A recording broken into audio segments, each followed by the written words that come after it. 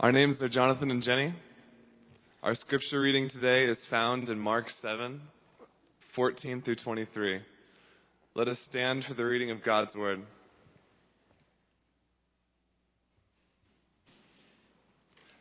Again, Jesus called the crowd to him and said, "Listen to me, everyone, and understand this. Nothing outside a man can make him unclean by going into him. Rather, it is what comes out of a man that makes him unclean." After he had left the crowd and entered the house, his disciples asked him about this parable. "Are you so dull?" he asked. "Don't you see that nothing that enters a man from the outside can make him unclean? For it doesn't go into his heart, but into his stomach, and then out of his body." In saying this, Jesus declared all foods clean. He went on, "What comes out of a man is what makes him unclean.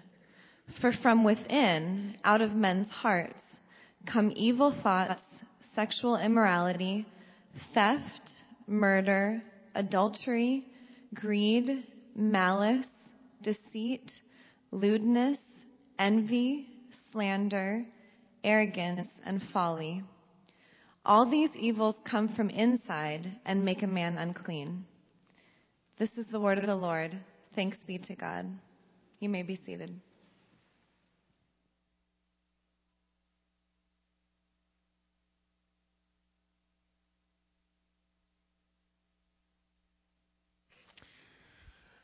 Well, friends, I have a life lesson for you.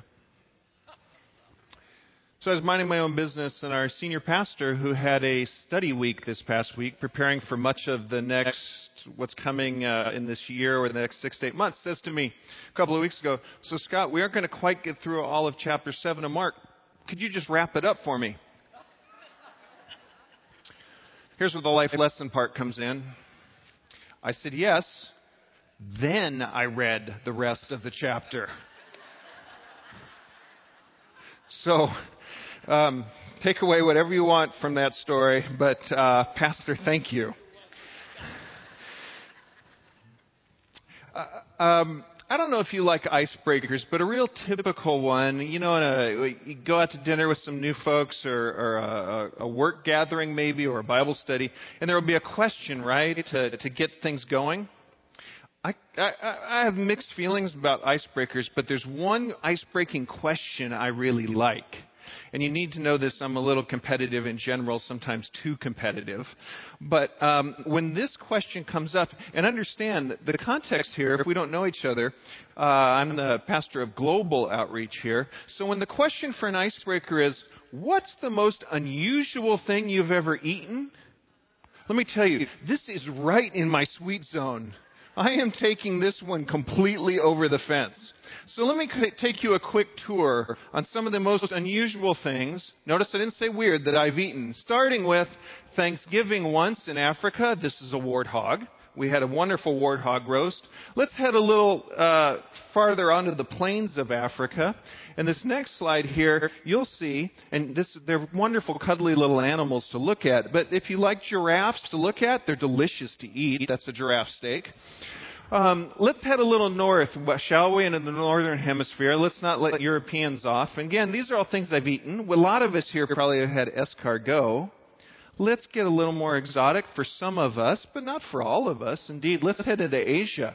This is a plate of duck tongues, which I've enjoyed, and they really were quite fabulous. Continuing elsewhere in Asia, this is a sea slug soup. It's an acquired taste. But it's a beautiful presentation. Let's continue a little further. This was in Beijing. This is a plate of scorpions. And this is the one that usually wins for me in the icebreakers. What's the most unusual thing? I find this scorpion dish usually wins for me. Continuing elsewhere in Asia, this is Southeast Asia. This is a plate of tarantulas roasted in soy sauce, which I confess I've actually come to enjoy. So, yeah, okay. Just being honest, that's okay, right? This is from Cambodia. And then let's go somewhere else besides Asia. Let's bring it back to North America, because we too have our unusual delicacies. This is a Rocky Mountain delicacy. That's all I'm going to say about this. You can ask a neighbor. And then last but not least, this one, the exotic Jell-O. And let me say this about Jell-O. I read this on a food reviewer's blog. He described it this way. Jell-O, that special food created from boiled animal bones and hide, marinated in garishly colored chemicals, typically served with canned fruit, simulated whipped cream topping, and usually presented in some idiosyncratic mold, because Jell-O just tastes so much better when it's in the shape of a windmill or a poodle or your college university logo. Well, as silly as all of that might seem, it's so often that our impressions of external things profoundly shape what we believe about things that are going on internally. Even something as superficial as food choices, that behavior around what we eat can affect the way that we view other people. Because you notice I said those are unusual foods. Those are not weird. But many of us, many times, have thought, that's weird. How do they eat that? Whoever they may be. So let me say it again. Often our impressions of external things profoundly shape what we believe about things that are internal. You know, the Bible has a lot to say on this subject, and the passage just read for us by Jenny and Jonathan is just such a passage. And it's in the completion of Mark 7 where we head now. But we have to get there by working backwards. So this morning in our message, we basically have two parts. The first part is every text has a context. And the second part is that every story is part of the story. And we're going to end with so what? And it's a big so what. Because the so what is we're going to commission that couple who just read our scripture passage for us today. So let's begin with every text has a context. And we need to do that by walking backwards into last week's passage to begin. So let me remind us a little bit. Jesus is being questioned by the religious leaders of his day, the very ones that were seen in their society as representing the faith like no other. Because they were the elders, they were the Pharisees, the scribes. They were the ones who got it. They had been entrusted with this faith from Abraham, Isaac, Jacob, Moses, Elijah, David, the prophets. They were the ones entrusted with living this out. They were understood and seen to be the men who got it. We watch them because they know God like no other. They know God's priorities. They know what's most important. This is who we keep our eye on. And what do they do when they come to Jesus? They say to him, how come your guys aren't washing their hands? They're completely consumed with the hygiene laws that have been decreed by the elders. Read it as you see it on the screen. Allow me to read it with us. The Pharisees and some of the teachers of the law who had come from Jerusalem gathered around Jesus, and they saw some of his disciples eating food with hands that were defiled, that is, unwashed. Are you remembering this now from last week? The Pharisees and all the Jews do not eat unless they give their hands a ceremonial washing, holding to the tradition of the elders. And when they come from the marketplace, they do not eat unless they wash. So the Pharisees and the teachers of the law asked Jesus, why don't your disciples live according to the tradition of the elders instead of eating their food with defiled hands? Jesus summarizes his response to them beginning in verse 6 by quoting from the great prophet Isaiah. And he begins by addressing his comments to the religious leaders. I love this. Standing right in front of him by addressing them as hypocrites. Saying Jesus saying Isaiah was right when he prophesied this about you, hypocrites. Now think about this. These, again, are the leaders of their time, right? The disciples have been walking with Jesus for a little while. They've seen some things. They've got a good sense of who this man is. Can you imagine? I just see Peter, Andrew, John kind of nudging each other. Did you hear what Jesus just said? He started out his conversation by saying, "You hypocrites." Peter, pay attention. This is going to be good. I don't know what's coming after this, but this is going to be good. But it's not going to be good to be those guys. So let's remind ourselves of what Jesus told them. In verses 6 and 7, he says, Isaiah was right when he prophesied about you hypocrites.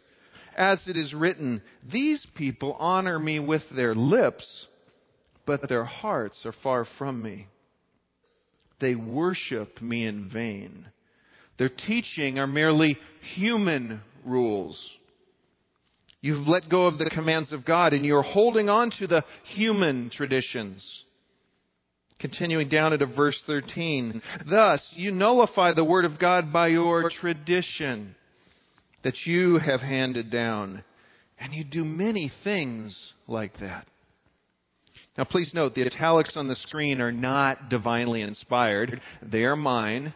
And there's no chance of confusing divinity and Scott. Just ask my wife, Nancy. But do note where Jesus is emphasizing his issue is with those who claim to be the most religious of the faithful insiders of Judaism. He says they are following what? Human traditions. Human rules. Do you see it? This is where Jesus is going. He's bringing a corrective. And the focal point of the correction is judgment on the religious leaders. Jesus goes further by summarizing to anyone who could hear him. Literally speaking, as you look at the passage, past the religious leaders, the crowds were beginning to move away. These religious leaders had asked the question, and I can just see him parting them. And he looks out and calls to the people, and he says, again, Jesus, in verse 14 to 16, again, Jesus called to the crowd and said, listen to me, everyone, understand this. Nothing outside a person can defile them by going into them. Rather, it is what comes out of a person that defiles them. And he will repeat this about defilement again in verse 19. Though this time, he says it with just his disciples gathered around him. Why is he doing this? Why is he challenging tradition?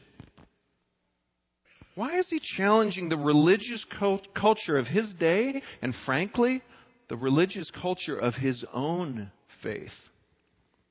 He said these things, I believe, because the religious leaders, they had missed the point. The law, they thought the law was the definition about and defined how to do disinfection. In fact, the law was about correction, pointing them toward deep affection.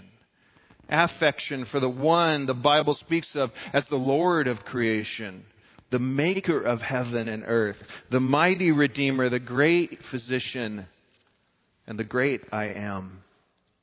Jesus is barrier breaking. Do you see it? And do you feel the intensity of the moment?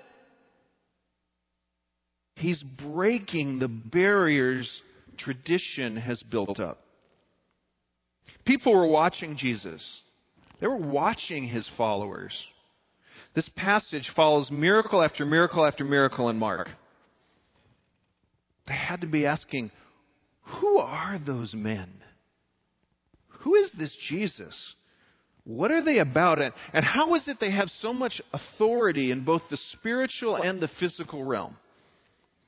These were questions I think any of us would ask if we had been alive at the time and we had been watching Jesus. He and his followers were clearly being watched. And Jesus was making sure that what they saw was to the core of his teaching. That is the heart of God itself. So that they would encounter the God who had sent Jesus on God's terms, not the terms established by human tradition or religious custom. Remember, I said part 1 is about the reality that every text has a context. So let's recall the biggest context of this text. And I would argue, in fact, of any text we study. And that is that God's work is to be known in this world. He will be known so that all peoples and all places might be reconciled to their Creator. So that God would ultimately receive the worship that He is due from all peoples. Israel had been called to be His ambassadors, His messengers. And this big context is from the very beginning. If we look at the formation of Israel, which starts with a man, Abraham, at the very beginning. And God says to Abraham in Genesis 12, 1-3, I am going to bless you and your descendants so that you may be a blessing to all the families, all the peoples of the earth. He birthed a people for His purpose. And He birthed a nation for His purpose. Last week, Pastor Tuckett reminded us of Exodus 19, 3-5, where in that place He says, Israel, I am forming you to be a kingdom of priests. That is, I'm a king, I have a kingdom, I have a realm. You are all to be priests as my followers. A priest simply defined as a mediator between God and between humanity, and humanity with humanity, that we might be reconcilers of all peoples. That's the birth of the nation given a purpose.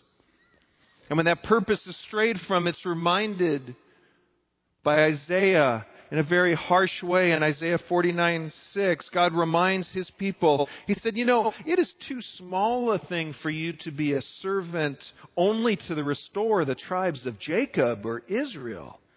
No. I will make you a light for the Gentiles, that my salvation may reach to the ends of the earth.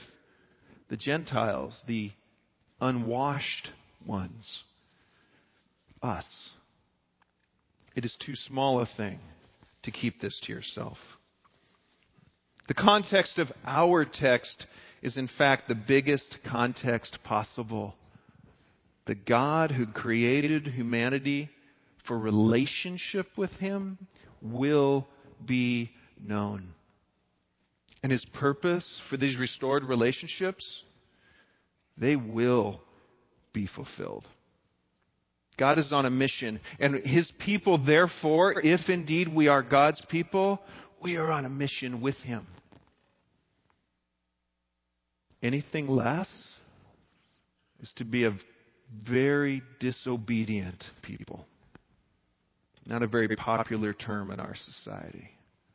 Anything less is to be disobedient.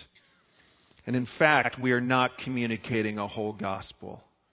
That is not the gospel we are communicating. Christ has come so that in fact lives and society might be transformed. That's the biggest context possible. And friends, if I can pause just for a minute, I would be remiss if I didn't invite you to consider this biggest context, to learn more about it in the days ahead as our Perspectives on the World Christian Movement course begins this next Tuesday night. You can talk to some of the folks out in the lobby. In fact, the people you've seen here on the platform so far today are all folks who have been so moved by what God is doing in the world, in part through their taking that course and sharing in that experience, which happens here at Lake, that it's shaped who they are because they understand there's a bigger context, and we all need to put ourselves in the bigger context. It means that every story, each of our stories is to be a part of the story. Now, God's people have a culture. Well, actually, we have thousands of them. We're like a tiled mosaic. It's a beautiful big picture made up of little intricate pieces that when you step away, you see the beauty of it all. Now, some of our tiles are a little more cracked and chipped than others, but put together, we make a beautiful thing. And as Christ followers, like Jesus' disciples were back in His day, we too are being watched by others. By both those looking for hypocrisy, but also those who are looking, wondering if maybe this Jesus is actually who He says He is. And maybe there actually is freedom in Christ. Can I meddle for just a moment? I have a license to meddle. Come on up to my office after the service. I'll show it to you. Who's watching you? Which of your neighbors? Or maybe your spouse? Or your children? Or your parents? Or your employees? Or your boss? Who's watching you? And what conclusions are they drawing about what it means to follow Christ, to live in obedience to His Word and His purposes as they observe you in your life? The inner workings of our heart and so subsequently our external behaviors can be really complicated, yes?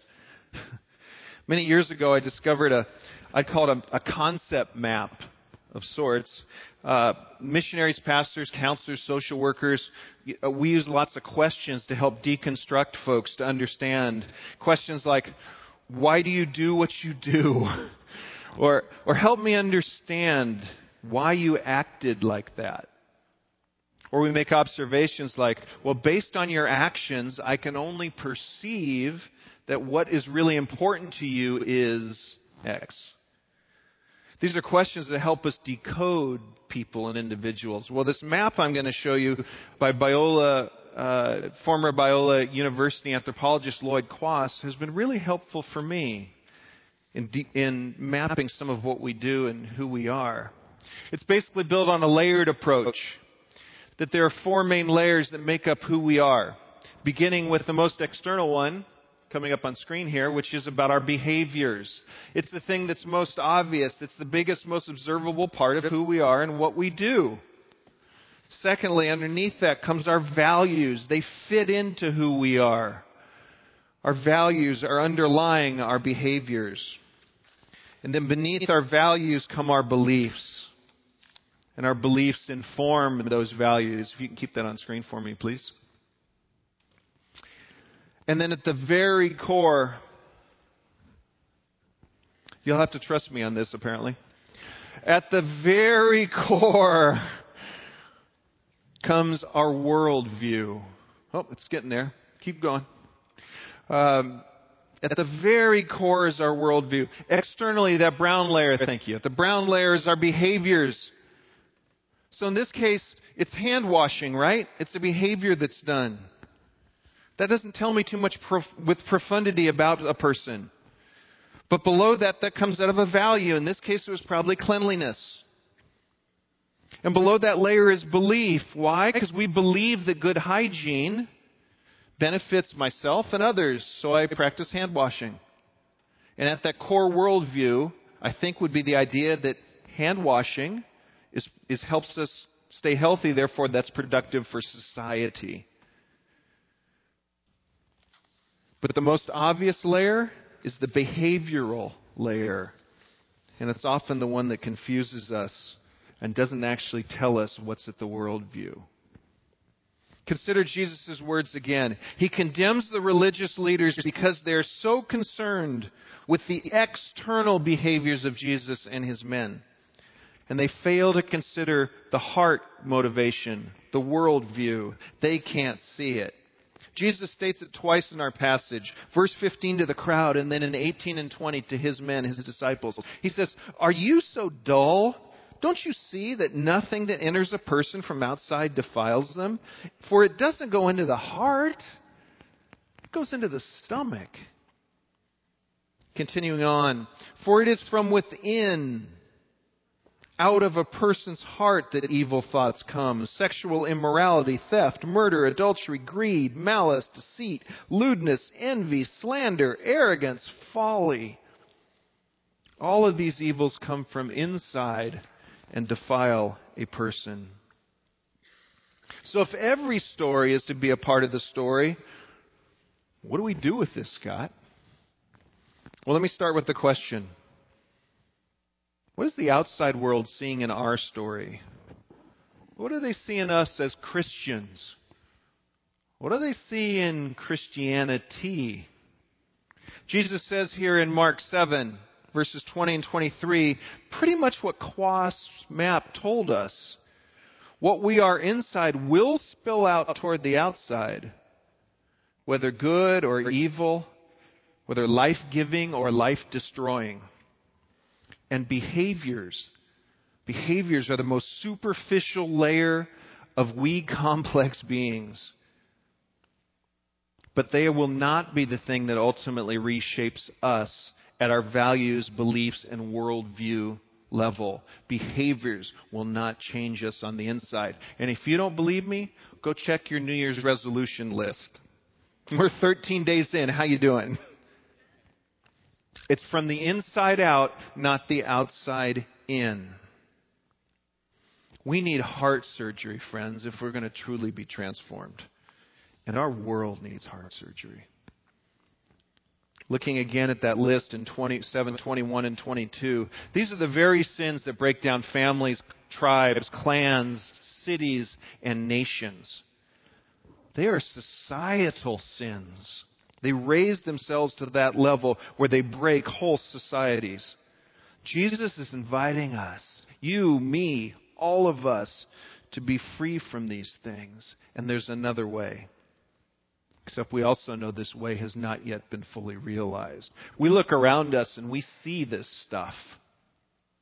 And we say this gospel has not fully penetrated this world, and in fact, not even fully our hearts. Paul wrote this to the church in Rome some time ago. You can read this on screen. Some time ago, being about 2,000 years ago. But now, apart from the law, the righteousness of God has been made known, to which the law and the prophets testify. This righteousness is given through faith in Jesus Christ to all who believe.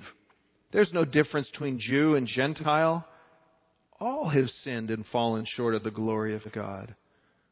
All are justified freely by His grace through the redemption that came by Christ Jesus.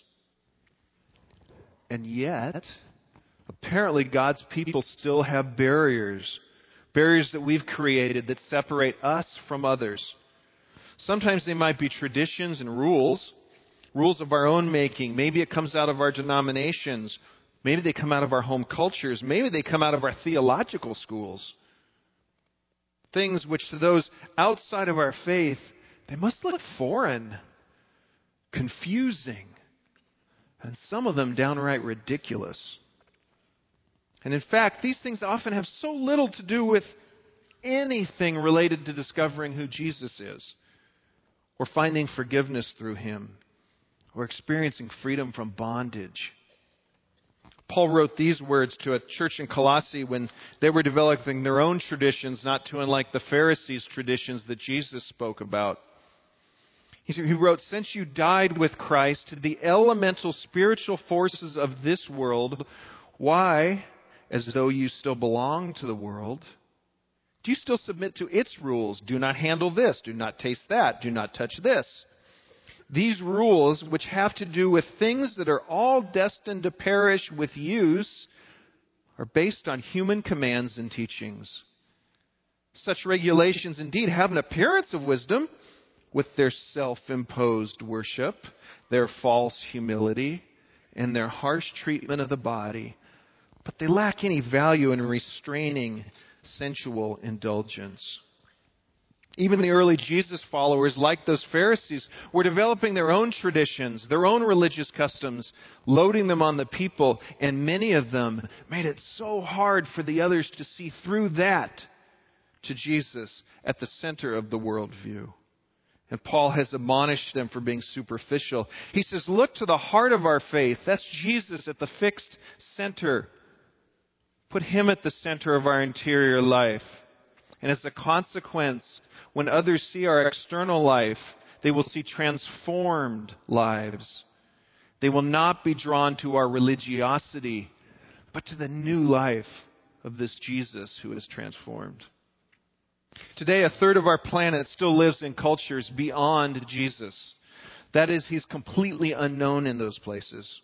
And tragically, in some cases, like many places I think of in the Muslim world particularly, it's not because of the internal, it's because they've seen the externals. And those externals of the Christians were not pointing to the centrality of Jesus. How's that ever going to change? How are 2.5 billion people who right now are beyond the reach of the gospel, how are they going to come see Jesus as the center of everything we are and everything we believe? Well, Paul has some thoughts on this too. It was on his third missionary journey.